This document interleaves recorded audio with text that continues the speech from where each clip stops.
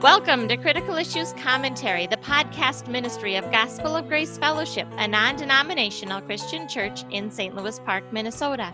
This is Jessica Kramus, your host for today, and I'm speaking with Bob DeWay, Gospel of Grace's teacher and theologian. In this current series, we've been discussing CIC issue number 67, John the Baptist and Prophets to Nations.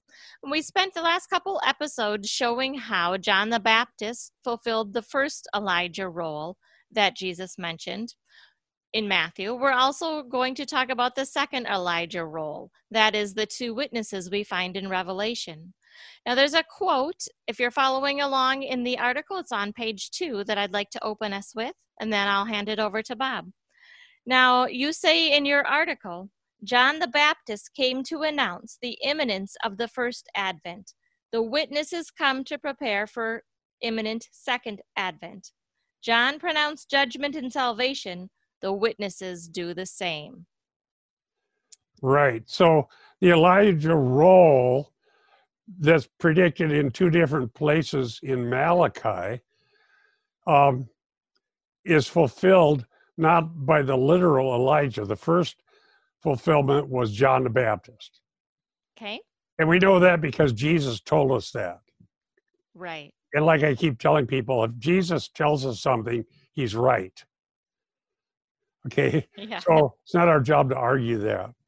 Then the second one is also predicted by Jesus himself. And we can't remember exactly what we mentioned last time, but it won't hurt to reiterate that in Matthew 17, we know that Elijah will come, okay? Elijah, who is coming to restore all things, will come yet in the future. So that's Matthew 17, 10 and 11. Okay, so what's the second one going to be like? Well, in this article, issue 67, I'm claiming that that role is fulfilled, and we know that it happens in the book of Revelation, and it's these two witnesses. Now, you may say, well, why not just one if it's Elijah? Well, John the Baptist wasn't literally Elijah. He was fulfilling the role. In Revelation, the witnesses aren't literally Elijah. They're fulfilling the role. Okay. All right. Now, the Elijah who will come that Jesus talks about, yet future. Revelation 11:3.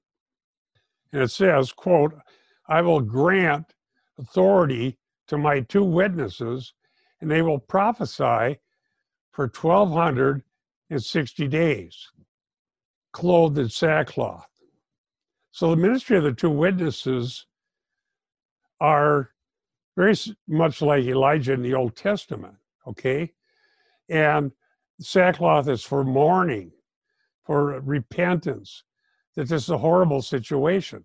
Now this happens, the 1,260 days is half of the tribulation period. Okay. Okay, we believe in a literal 7-year tribulation that's equivalent to Daniel's 70th week. And this begins with the rapture of the church. Now, there's no Elijah role to tell us when the rapture is going to happen. Right. Because the rapture has been imminent since the day of Pentecost. Okay? Since Jesus ascended into heaven and poured out the Spirit, we're in the church age, and the rapture could happen at any time during the entire church age. Okay. When it does happen, and we don't know when that'll be, then that will set off the beginning of that 7-year tribulation period. Now in Revelation, that's often mentioned in 3.5-year parts. Okay, and there's this great tribulation, the really bad part of it. So what these witnesses are doing are prophesying for 3.5 years. And they're calling out and they're prophesying to Israel about the need for repentance. Remember, Israel makes a covenant with the Antichrist, and it's just a horrible thing. Right. And it's going to turn out to be an attack of Satan to try to destroy Israel. The world history is littered with people wanting to destroy Israel. Yeah, it sure is. And so the hatred of Israel is motivated by Satan, because Israel has always been the key to God's messianic promise. And it's Israel's Messiah who came and died for sins, was raised from the dead, and who bodily ascended into heaven. Jesus Christ, Lord and Savior, the one we preach about when we preach the gospel. And he said that he's coming again. So those who are trusting in him will be raptured. The 7-year period will begin, and the great and terrible day of the Lord, when it comes down to that one day, which is God, Christ coming to destroy his enemies and save his people and inaugurate the beginning of the millennium. That event is what these two witnesses are preparing for. Okay. And Okay, they're does that trying to make prepare sense? Israel for it. Yes. Right, because that's who's on the earth Mm-hmm. that's under attack is Israel. And at the very end, they come to believe in Messiah. All right? Right. And so these two witnesses have that Elijah role just before the second advent that says of Christ coming to the earth. He comes for the church at the rapture, but does not come to rule on the earth. At the end of the 7-year period, he comes with the church and saves Israel and destroys her enemies and commences his reign in keeping with the promises of Jesus Christ reigning on a throne from Jerusalem. And there's So promises in the Old and New Testaments about that. So John the Baptist was the Elijah of the first advent. The two witnesses are the Elijah of the second advent. You got it, exactly. All right. And now, let me make a word. Now, a lot of people are in various churches that don't believe any of this that I'm saying, or at least most of it. They would believe it. John the Baptist came and what the Bible says about his role in the first advent, but they don't believe that there's literal fulfillment of future Bible prophecy. So they don't believe there's a rapture. They don't believe there's a literal Antichrist that's as revealed in the book of Revelation. Some believe the Pope is Antichrist. We can say, well, the Pope is certainly an Antichrist, Right. the spirit of Antichrist, but there's a real Antichrist who is talked about in the book of Revelation. And the 7-year period and all the things, the seals and the judgments and whatever. Some people take all of that and just say it's figurative of things that happen in church history. Yeah. Or at least That really leaves this big hole though with this Matthew 17, 10, and 11. Who is this Elijah? Okay, here's why I believe in literal future Bible prophecy. We talked about this in one of our previous episodes on this topic. The first advent was filled with literal prophecy from the Old Testament being literally fulfilled. Right. Okay? The one main exception was that it wasn't exactly Elijah who came, it was John the Baptist in the role of Elijah. Right. Okay? But the Bible tells us about that. But many other things happen, including the betrayal of the Lord and the scattering of the sheep and whatever. I just flipped through Matthew. My iteration of the New American Standard Bible I have here has Old Testament citations, that stand out in all caps. Okay. And so you just flip through Matthew and look at all the fulfilled prophecy, or flip through Luke, or any of the Gospels. There's fulfilled prophecy everywhere. Sometimes in such detail, it's almost shocking how literal the details are. Now, in Matthew, where we have prophecy like that fulfilled in the person of Messiah, Jesus Christ himself is the one who predicted a future Elijah. So we can be certain there is one. Right, because there's two prophecies about Elijah in the book of Malachi. Yep. Okay, and the passage in Malachi 4 is about Elijah, is about the day of God's wrath on his enemies. All right, so that's a reference then to the second coming. Yeah, let me just read it. Malachi 4:5. Behold, I'm going to send you Elijah the prophet before the coming of the great and terrible day of the Lord. Malachi 4:5. All right, so that's a day of judgment and wrath. Now, listeners, pay attention to this. It's really, really important. It'll help you. One of the reasons the Jewish leadership was offended with Jesus Christ because he was claiming to be the Messiah. They could tell that, but they couldn't understand why he wasn't doing what Messiah was supposed to do. In other words, if you're Messiah, all right, when are our enemies destroyed? Let's see it. Yeah. When are you going to liberate us from Roman rule? When are you going to sit on the throne of David? When are you going to make Israel the great and prominent nation and all of these prophecies fulfilled? If you're the Messiah, when's it going to happen? Well, what they missed, and this is what offended them, was that Messiah came to fulfill prophecy about the suffering servant. Right. Okay, and so the prophecies in Isaiah, between Isaiah chapters 45 and 53 and thereabouts, even includes salvation of Gentiles and a suffering servant.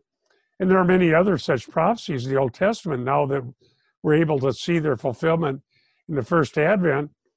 That's what offended the Jews, because they wanted somebody to defeat their enemies.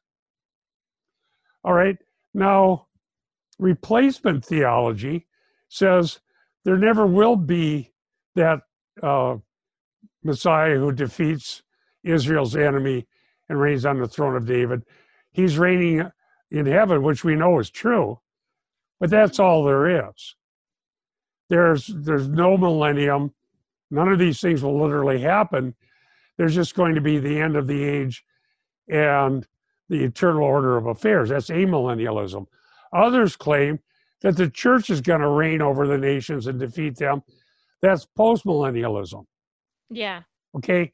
None of them believe that the Bible's literally going to be fulfilled as it states in the book of Revelation and in 1st, 2nd Thessalonians and in Matthew 24 and so forth, and many other passages. They don't believe it.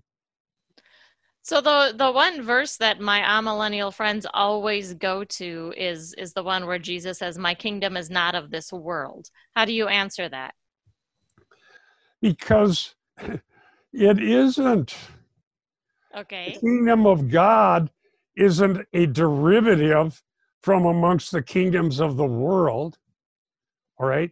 Right. The kingdom of God certainly isn't of this world.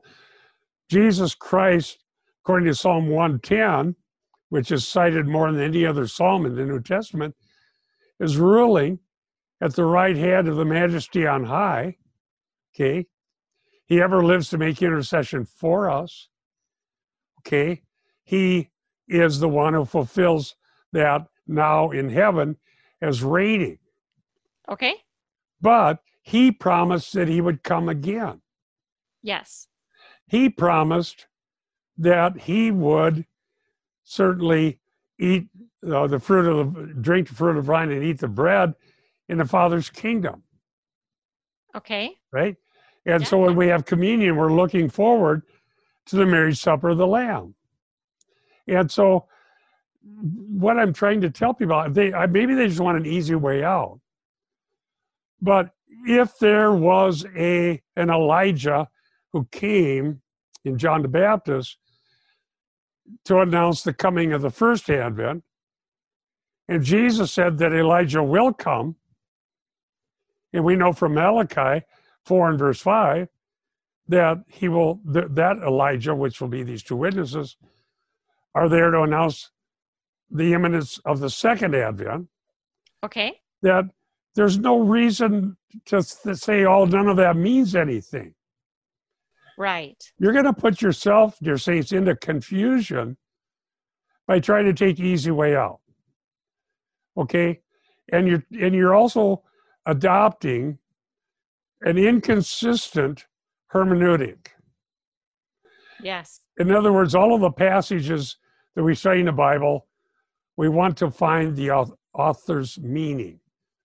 And the author's meaning is determined by the historical grammatical method.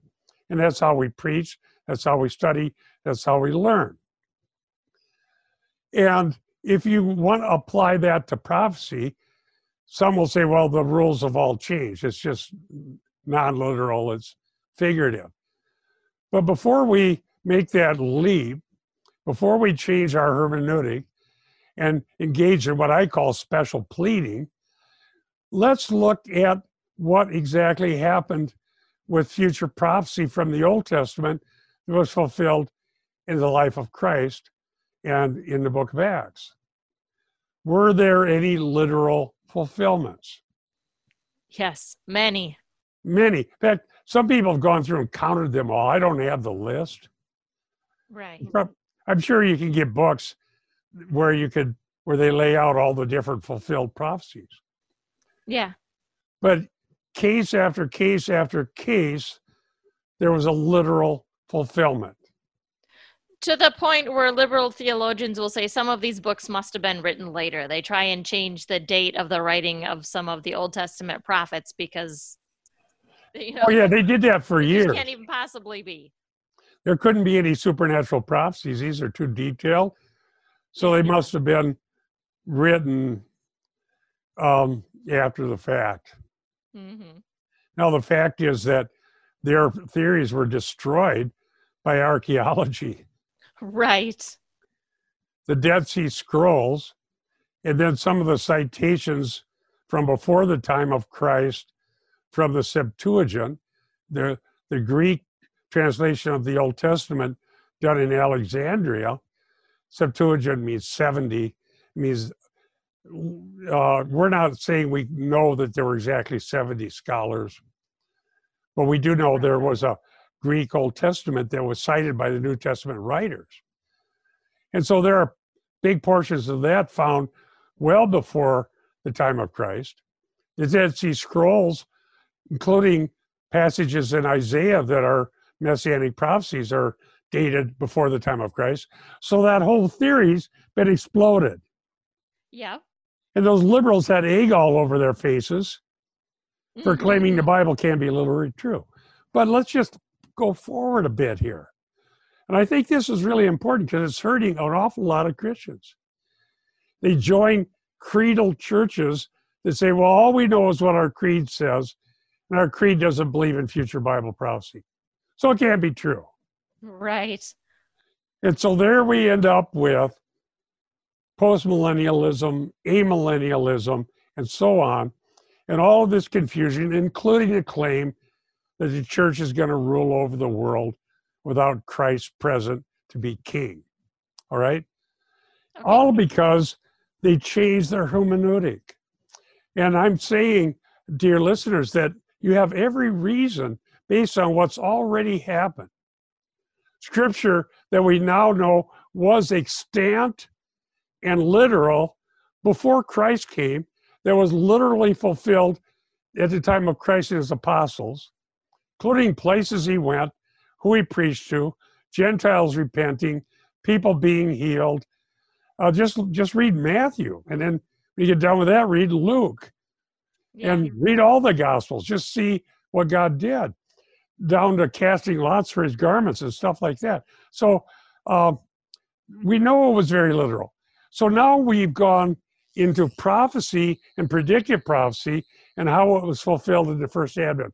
Here is my challenge to everyone who says, no, there's going to be no millennium. No, there's going to be no literal 7-year tribulation. how do you claim the right when interpreting predictive prophecy to suddenly change the rules after the first time around it was literal? Right. What's the answer to that? I don't know what it is. No, the one you hear is one put forth primarily by Doug Wilson, which is we have to interpret scripture partly based on what type of literature it is. It's not exactly how he words it. But okay, so I understand people say, well, apocalyptic literature is kind of odd, and so we got to handle it differently. Yeah. But let's look back. Now, I did a public debate, as I think I mentioned this, with a person who rejects literal future Bible prophecy other than basically the return of Christ in the final judgment. But if you go into Acts 2, and in Acts 1, just look at those passages. And I don't have it open right in front of me, but Acts 1 and Acts 2.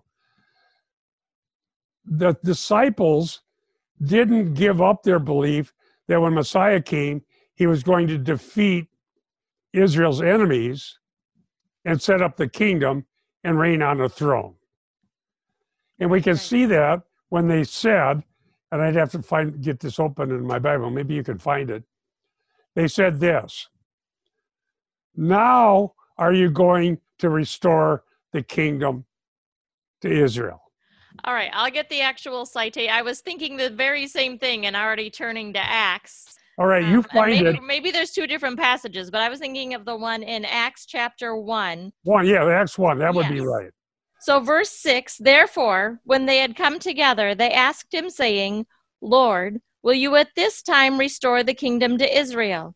And he said to them, it is not for you to know times or seasons which the Father has put in his own authority.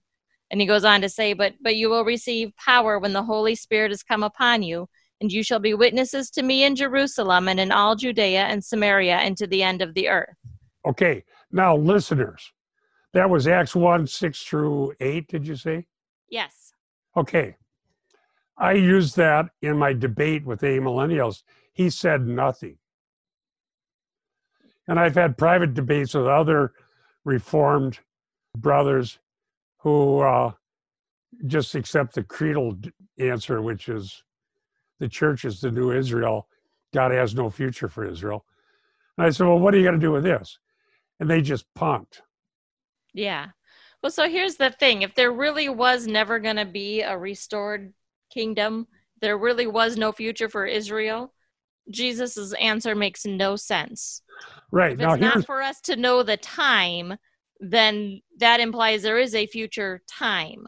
Yeah, it says in the New American Standard, the time that was fixed by the Father. So there's a fixed, certain time known by the Father when he restores the kingdom to Israel. All right. Yeah.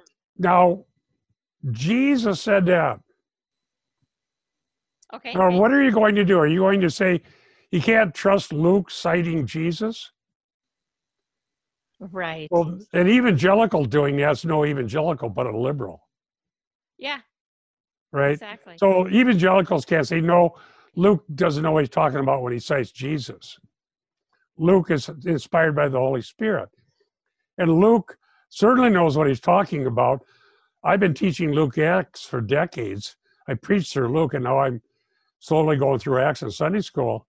And the accuracy that he has about historical places, persons, times, or events, and so on is amazing. Luke was a fantastic writer, exactly accurate in what he states about things that he references. Right. Hard to find anything wrong with Luke. In fact, I would challenge critics, especially if you really know the Greek language, go study Luke. It's fantastic literature, and it's very much accurate and historical. Luke cited Jesus saying there's a fixed time for a restoration. Now, what was he talking about? a restoration of the church as Israel, or ethnic national Israel? Well, to answer that, you have to ask, what were the disciples thinking about when they asked the question, based on other things that we already know from Luke? Remember, it's a 2-volume work, Yeah. Luke, Acts. Well, one of the things that caused them to be confused earlier was why things were going the way they were, and Israel's leadership was rejecting them and rejecting Messiah. And so when they get to the point, remember we had the road to Emmaus, and Jesus explained all the things all the way back from the prophets about him. So Jesus believed in literal Bible prophecy. Yeah. You people that don't, what's wrong with Jesus? Can't Jesus get it right?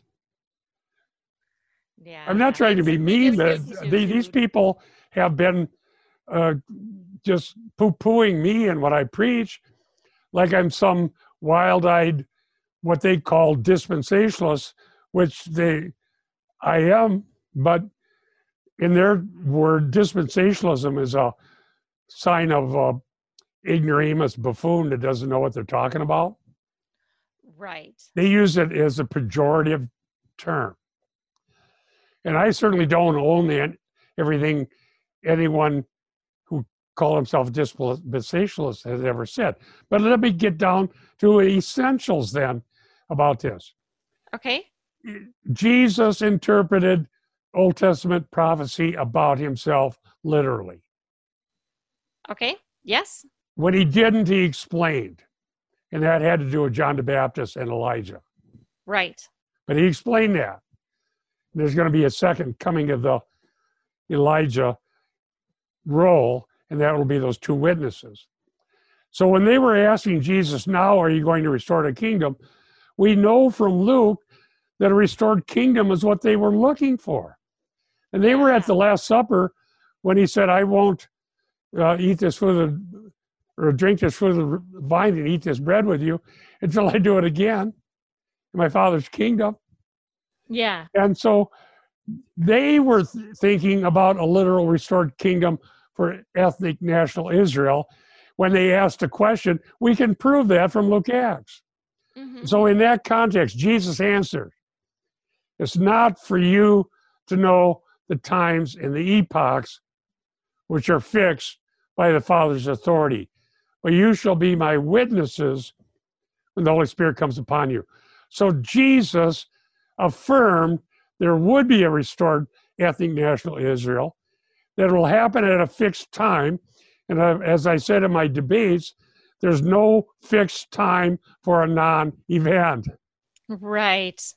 You can't say Jesus said there's a time fixed, but it's never going to happen. Yeah. Or they say, well, Israel got so bad when they persecuted the apostles, then God rescinded that, and it's never going to happen.